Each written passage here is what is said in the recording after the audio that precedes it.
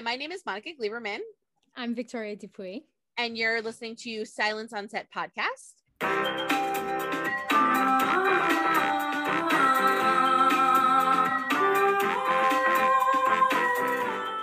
Hi, guys. How are you? Yeah, good. How are you? Good. I'm so excited to talk with both of you today. So I guess I'll kind of just jump right in. I guess my first question is for Graham. I wanted to know, this movie has so many kind of, I feel like genre bending mixes. It is a noir, obviously, film, but there's, crime in it. Then there's like a whodunit and a mystery. And then all these pieces that kind of get put together similar to that of a cutter, ironically, like kind of towards the end. So I want to know how you went into approaching this film. Yeah, I think it's a great question. And certainly something we talked about a lot while we were making it, that we were sort of trying to pay homage to and exist within the spectrum of these great sort of film noirs and Hitchcockian thrillers of the mid-20th century that I think we all loved so much, that I grew up loving. And I was so excited to sort of try and work on our own fresh spin into that kind of space. And yeah, I think I'm glad to hear you sort of hit on exactly what we were going for, which is this idea that in some ways the movie sort of goes through these different shifts and phases of almost like different kinds of noir thrillers in the mid half of the century. The first 20-25 minutes feels a bit like a sort of a wrong man thriller, which Hitchcock made a bunch of, and a number of other filmmakers too. The sort of an innocent guy gets trapped up in this world that is in which he's so far over his head, right? This dangerous world. Leonard, Mark Rylance's character, is sort of surrounded by sharks like Johnny Flynn here, and he's just sort of trying to keep his head above water and stop from drowning. And then the movie starts to shift and goes into sort of a rope period, right? Like or something like Death Trap, where you've got bodies hidden and people double crossing each other, and you're sort of going into like another noir crime thriller mode. And then by the end of it, we sort of go into, there's like a heist phase. Like there's almost sort of a heist in that last operation in some of the final sequences before our kind of bloody denouement. So I think that was part of the fun of it, was because we knew it was going to be so contained early on, right? We knew we were going to do the whole thing on this one big set. There are 7 speaking parts in the entire film. So the idea is sort of, how do we get as much film as humanly possible into this confined space and this limited group of fully dimensional characters? Yeah, I loved it. And I just felt like I would say a good, like probably every 20 minutes or so, I was like, ooh, we're shifting somewhere else. I'm like, wait, what's going on? And you're just constantly, I think, like in it. And, Johnny for Francis, like when we meet him at first, you're like, okay. And the same thing I kind of feel like happens for him, right? We meet him and we're kind of like, all right, he's got, Richie's back. He's here. He's trying to protect him. He's trying to help him. And then same thing, he kind of bends and shifts as the movie goes on to a point where you're like, is he a good guy? Is he a bad guy? What's happening with his character? So how do you kind of digest that as an actor? Because I know you're reading from a script first. So how do you see that? And how do you envision what you're going to do when you kind of step in to play him? We had this, what is a luxury in a filmmaking process. We had an amazing rehearsal period where they were both there, and we were able to ask them tons of questions, and it was such an incredible resource. It was really important to get everything right in your head, that in this scene I'm playing this, and I believe this, and this is my reality, this is my truth. But yeah, with Francis, obviously, he's and with Leonard, they're with everybody, they're keeping there's certain secrets that they hold, and those secrets collide. And the script is so expertly worked out, really, and each little twist made so much sense to me, even though it was incredibly complicated. It was just, I just loved it. For Francis, obviously there's moments in the film, and I feel like this is such a great film because there's so many moments that turn it, right? That make something else happen. It's kind of like a domino effect. But did you play him with an air of like paranoia? Because, we meet him and at first he's helping Richie, but then thinks Richie did something behind it. And there's a lot of like miscommunication and judgment, which is obviously happening. We find out, and I'll put this out way after the movie comes out, but from Leonard's perspective, which is kind of putting these little pieces in. So I felt like a lot of it was paranoia and a lot of rash decisions happen based off of that. So do you play him with an air of that for making the decisions such as shooting Richie and doing some of the things that Francis decides to do? Yeah, the joy of it's interesting being in a character's mind fully, because you're not allowed to have the benefit of the perspective that the audience might have, in terms of when the moment that you're referencing, when Leonard is manipulating Francis, and then he's also playing off Richie, and he gets them each on their own and sows a seed, and you realize how clever Leonard is, and you think, oh shit, how's this going to work out? But Francis just has to be there believing Leonard, and he's a naturally paranoid, skeptical, cynical person by his, it's in his job description. But where they all fall down is that they trust Leonard, So it was fun. It was fun for that to be a blind spot and to do those scenes with Mark.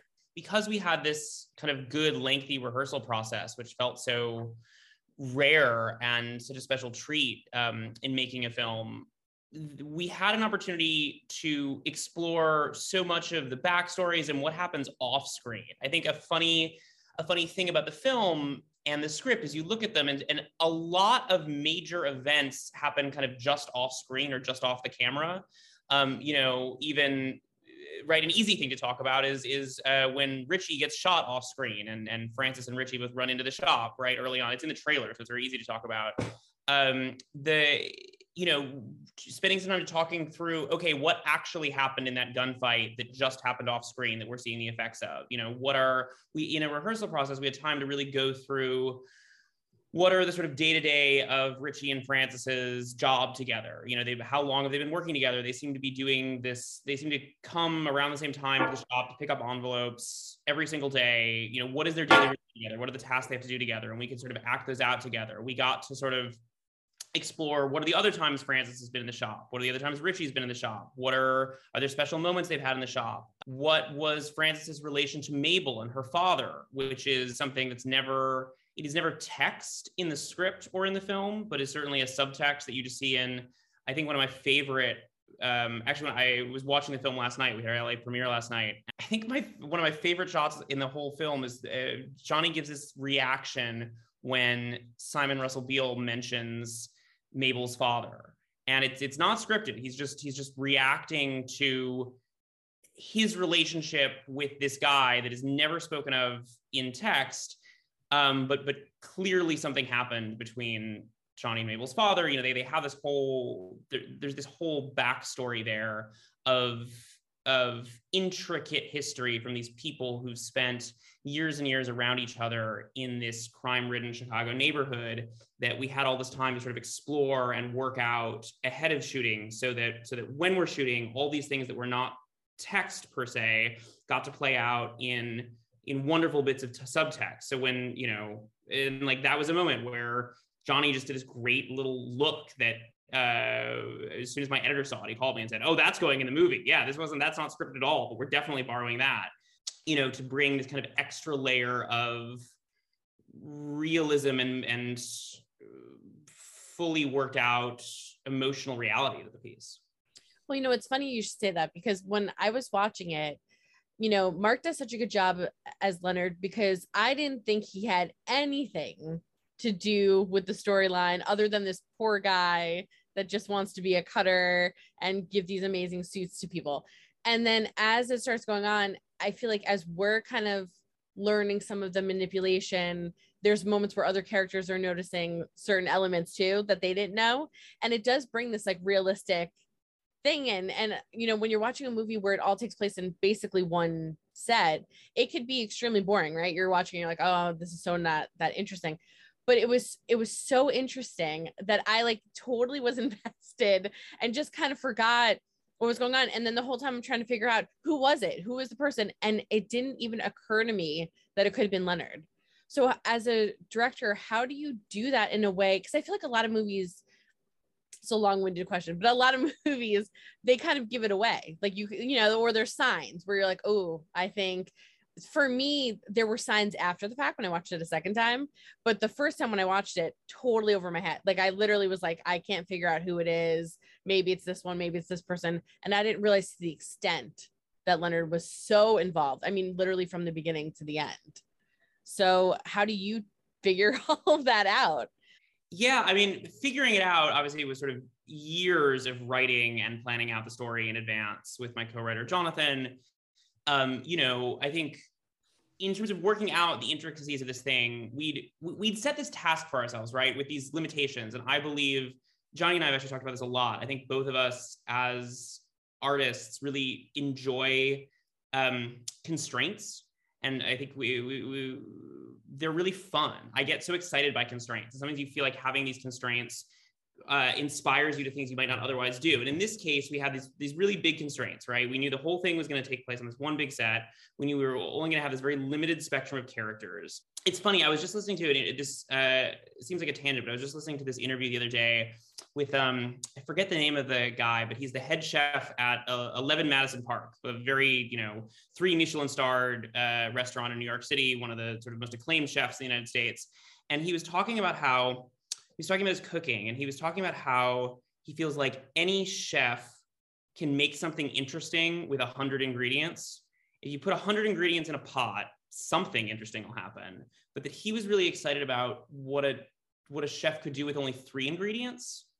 How do you make only 3 ingredients do something kind of new and interesting? And it's funny, it really stuck with me as I was thinking about what we were doing with this movie. Was we had this very kind of limited palette of kind of colors and flavors to sort of throw in this pot. And so the process-wise, it was a lot of sort of figuring out, working out these elaborate backstories, figuring out how to sort of build these twists into the film so that they didn't feel like they were twists for their own sake. I mean, I think I really like twisty crime thrillers, or I would not have made this film. But it always felt to me like the ones I like the most are the ones where the twists add emotional depth to what's happening. They don't remove it. And you actually feel like the twists, that they mean something. They're saying something about who these people are. They're saying something about the thematics of the piece, beyond just a simple kind of plot reversal for plot reversal's sake. And likewise, I think we had this idea that it's not a movie with kind of one big twist at the end, right? I mean, there is a twist at the end, like literally in the last 2 minutes of the film, there is a twist, but that's not the only one. And, we sort of talked about this kind of slow burn where the first half of the film is setting up all these things. And the second half of the film, basically every 10 minutes, there's a massive reversal. And that was part of the fun of getting to work out in advance, that it's not, we've seen films with kind of one big twist at the end a lot, but I got excited by this idea of a movie that kept twisting itself, that kept turning you every 10 minutes, would give you some new, oh, but you weren't looking at it this way. But it also means playing fair with the audience, right? Not concealing too much for them simply as a cinematic conceit, but presenting things, you watch it a second time, a third time, and you go, oh, actually, a lot of the evidence for what I was looking at was right there in plain sight. I was kind of staring at it. I just wasn't looking at the right thing. And that's, the first stories I ever read when I was a little kid, I literally learned to read. I was a very late reader. I had a hard time reading when I was young. And my mom would stay up with me every night. And she really liked Agatha Christie mysteries. And so this is true, like genuinely the first book I ever read as a, 6-year-old, 7-year-old was Agatha Christie's A Murder in 3 Acts with my mom at night. And we'd sit there in bed and she'd read a couple sentences and then pass me the book and I'd read a couple sentences. And that was my most formative kind of reading experience were on those Agatha Christie stories. And I think you see it so much in these, she was, the great master of building in these kind of twists that also were reflective of the thematics of the piece overall. Well, no, you're so right, because like I said, when I first saw it, didn't think of him at all. Watched it again, and now with the facts, right? Like once like the things that you're looking for, you can kind of spot out some things, but you did such a great job of not making it so overly apparent. Like I really just didn't know. And then as the movie goes on, with the constant kind of shifting and changing and things that are happening, it makes you forget that you're in one spot because so much action is happening. And Johnny, like, you're a part of that because so much of your incoming and outgoing and kind of back and forth of coming in and out of this, like, of the store, like the shop, brings in a lot of like the drama. How does that work on your end, you know, in terms of kind of like what Graham said, like, you know, you're on a Titan scale, you're on one set. I feel like it could be more pressure to make sure that the entertainment's going, that the level stays high, right? The energy level, the seriousness of what's happening. So how do you prepare for that? Because normally I'm sure you're dealing with a bunch of sets or, you know, different locations, and you're kind of dealing with this one area.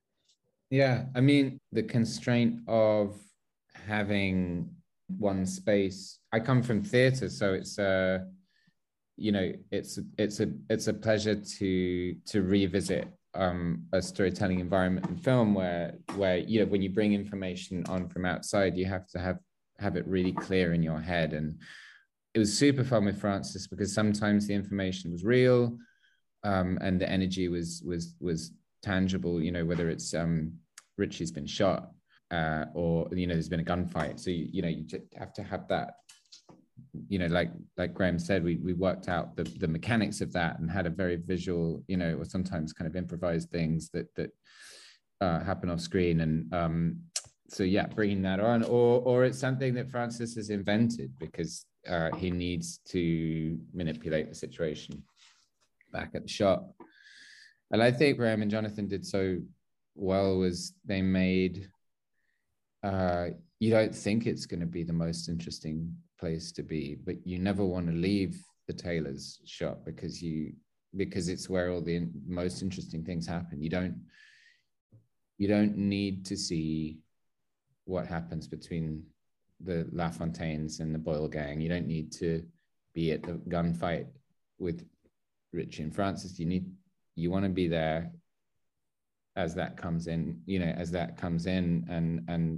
and you want to see Leonard deal with it. You want to see his world as that evolves, and your understanding of him and the depth of him and this as the surprising aspects of his character get unveiled. You just want to stay with him. So you do forget that you've been in one space. But yeah, I mean, for me, yeah, felt very familiar coming from theatre, and I, you know, over the years worked with writers who have to use that by necessity. You don't, you know, often don't leave one space in theatre, and it's just about, yeah, the new information that comes in, the information changing, and somebody revealing a new truth, which is all wonderful stuff as an actor to get to play.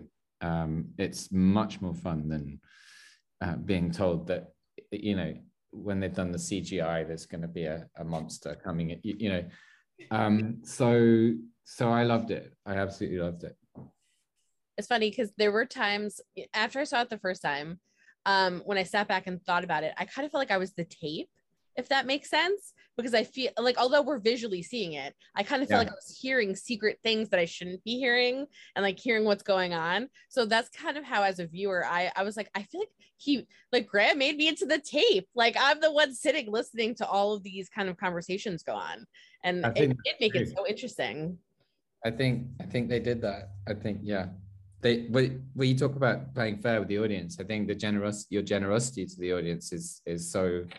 The audience has the best seats in the story. You know, they get to see all of these things. They get to see stuff that Francis doesn't yet know, or Richie doesn't yet know.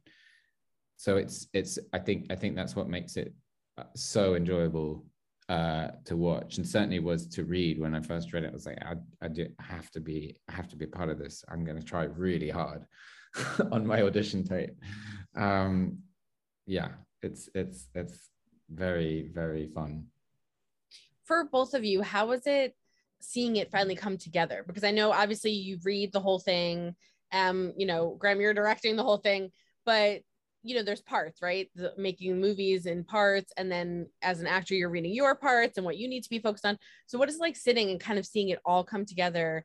And it was like, I have read some articles where people said it was like a thread, you know, like the pun or whatever, but it was, to me, it was very musical. And I felt like in the end, it was like this big crescendo, kind of everything you've kind of been through, almost like an operatic song. Like you were just like so invested, that by the end I was just like, oh, like now I know what happened. So what was it like for you guys to see it and finally see it all put together? Yeah, it's funny. I feel like only now can I act, now that I'm a few months removed from finishing it, can I really watch it with an audience and kind of appreciate it the way they do. Because, you know, the filmmaking process, look, it was my first time as a director, so it felt like I really learned that there were these kind of three core parts to the process, and really three core creative collaborations. You know, there's the pre-production phase, in which I'm kind of principally collaborating with Jonathan, my co-writer, and you know, on years of kind of writing the script and plotting it all out and figuring out the characters and working out the backstories, and that goes on for years. And then I guess there's 4 phases. Then I guess phase 2 would be kind of collaborating with our wonderful production designer, Gemma Jackson, and our brilliant cinematographer, Dick Pope, and sort of figuring out, okay, how exactly are we going to photograph this? How do we design a set that can be photographed the way we want to photograph it?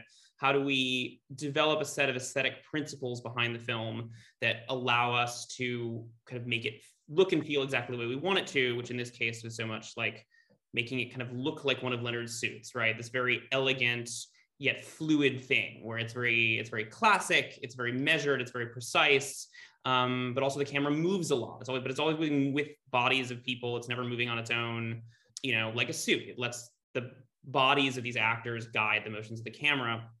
And then the kind of third and the most fun collaboration is with our actors, with Johnny and Mark and everyone. I mean, it's such an intimate kind of collaboration that I just love so much.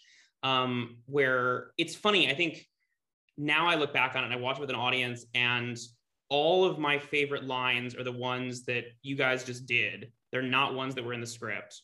The only things that I've seen it so many times now, the only things that make me laugh are your improvisations that are in the movie, that I love so much. And I always go, gosh, I wish I'd written that. That was so good. Or all the little things that you guys added that were not scripted. Those are the most fun bits for me. And then, as you're saying, I think the last part of the process, I mean, you're watching it so many times with my editor, my dear friend Billy Goldenberg, and you were talking about the musicality of the piece, and I you know, would be remiss in not talking about our wonderful composer Alexandre Desplat, who, you know, there's a reason he is arguably the most acclaimed living film composer right now. It's because he's a genius, and we, you know, it's funny, you sort of go through. In some ways, my experience of the filmmaking process was this. I feel like I know all of you so well. Like I had this intense collaboration with Johnny and the other actors on set. And then I go back to LA and I have this intense collaboration with my editor, Billy, and Alexandra, who's writing the music. And we have this sort of, it's almost like another level of writing the piece. And it's so exciting to have someone, you know, what I loved about the kind of post process was you get fresh eyes, like people coming into it. You know, Alexandra had read the script months before, but hadn't watched the dailies, hadn't seen anything until we had a pretty stable, solid, this is basically the cut that's going to be the final cut, and then could come in and go, you think this scene is sad, but actually I think this is a happy moment. You know, if I'm looking at what the footage that's actually in front of my eyes right now, there are sometimes different emotional valences to what's happening than you realized. So, I mean, it's funny. I feel like I've seen the outfit, I don't know how many thousands of times at this point. And it's so fun. Now, a few times just in these last couple of weeks, I've been able to sit in a theater and watch them with strangers who are seeing it for the first time and hear their laughs and, you know, get an audible gasp at the end when Johnny and Mark do what they do. And that I live for those gasps. It's funny as an act, like I've seen the movie once, so I get to. It's obviously a much less involved and less constant engagement, but it's so fun doing something. And yeah, we're really, you know, obviously sort of small pieces of the jigsaw, and then you go away and the film gets finished and you're like, yeah, wow, that's what that became, you know. Things are so surprising, and you know, the editing and there's so many things that happen after you think you know what the story is, and you know, so it's super fun. one of the things I've been involved in where I'm the most excited to see it for a second time, just because it's so much, you know, and it really, it's such a roller coaster with all the twists that I just, yeah, I'm super excited for it to come out and to go see it. Basically, I had such fun making it. I really did. Well, I think I'm out of time, so I'll ask one final question, which, by the way, just really quickly, your accents were amazing. The great Chicago, like old school accent was so good in the film. Thank you. I loved everything about it.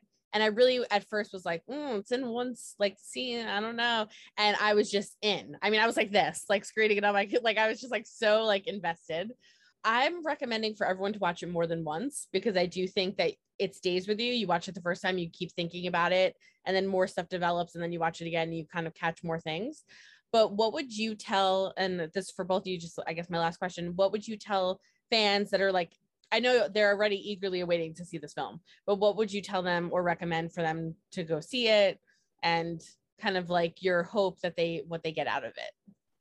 You know, when we were rehearsing and in the early days of shooting, we were as a cast led by Mark, who went, you know, with all of his projects or every role he plays, he goes deeply into the world of the character and does so much fantastic research, and really kind of leads from the front with that stuff, because he doesn't do things that he's not incredibly passionate about. And I've worked with him a few times before and seen how deeply he goes into things. But he had all the me and Dylan and Zoe round for dinner one Sunday night early on in the filming, and we watched these film noirs on his cinema at home, and so fun to go. There was tons of movies. I mean, I grew up watching, you know, Hitchcock and lots of films from this period, and love Rear Window and Rope, but there's so many and that I hadn't seen. And Graham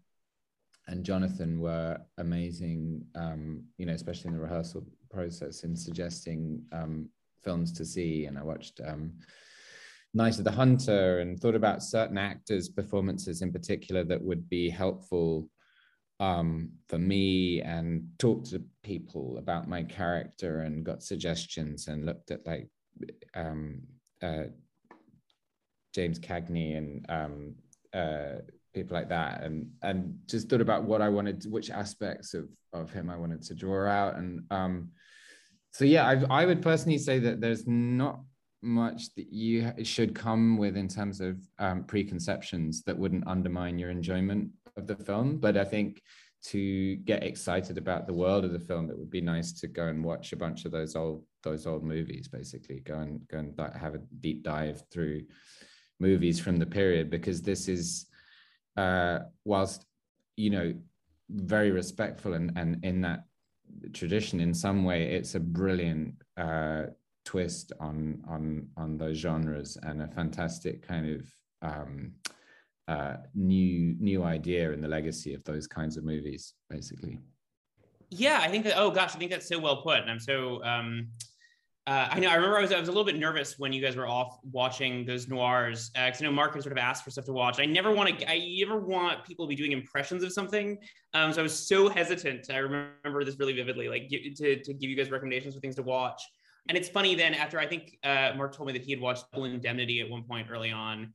Oh yeah. After I mentioned it, and so then I remember this so vividly. I said I watched Double Indemnity, and then he came in the next day and said, "Oh, I watched Double Indemnity last night, and I got it. I know exactly what you want me to do. I know how to do this part now." And then I went, "Oh Jesus, what's about to happen? What's marketed? Oh no, this is my worst nightmare." And then I figured, I got to go home and watch Double Indemnity right now. I've got to see what is Mark seeing from this, because they're very different characters. And it's a very different, I mean, I love it. It's a very different story. And then I went home and watched it, and I sort of went, oh God, there's a reason Double Indemnity is, you know, on every list of the best films ever made. It's usually around in the top 10. And you're sort of going, oh, right, this is why I cannot watch this film in the middle of our production. Like, I can't watch a great film while we're making ours. Like, it's funny, when I'd go home at night, I could only watch kind of bad movies throughout the whole filmmaking process, because I found it oddly reassuring. But yeah, I think I love what Johnny just said. And I think it's a film so much about, it's called The Outfit, right? And it's about clothes. It's about exteriors versus interiors. It's about presentation. It's about the differences between the ways people present themselves, what they sort of put on the outside of themselves, and what's really going on underneath that. And I think we live in a world in which it's very easy. We get quick glimpses of people, right? We see a photograph or we meet someone on the street. We think we can size people up very quickly. And we think we can sort of 2 seconds and we have them pegged. We know exactly who they are. And one of the things I love so much about this film is that it is hopefully a kind of white knuckle thriller about how that's not the case, that every character in this film presents themselves as one thing, and then over the course of the story, we're going to pull back layers and find that there's someone else instead. And I think that's true not just of the characters in this film, but I think that's true of all of us in the real world as well. Well, I want to thank you guys so much. I hope people go see it. And like I said, I'm encouraging everyone to see it more than once. And same thing, kind of don't know anything, just go in, watch it, and then, see it again and think about it. It's so well done. You guys both, I could talk to you guys for 2 hours about it, about like even like the smallest things and some of the stuff that you guys both did. But I think it's one of the best movies I've seen in a really long time. And I just want to say thank you to you guys and congratulations. I think everyone's going to love it. Oh, thank you so much. I mean, yeah, it's been my pleasure to be a part of it, really, and to work with Graham. Such a joy. Thank you. Yeah, thank you. That really brightens my day to hear you say so. Thank you so much for that. This has been wonderful.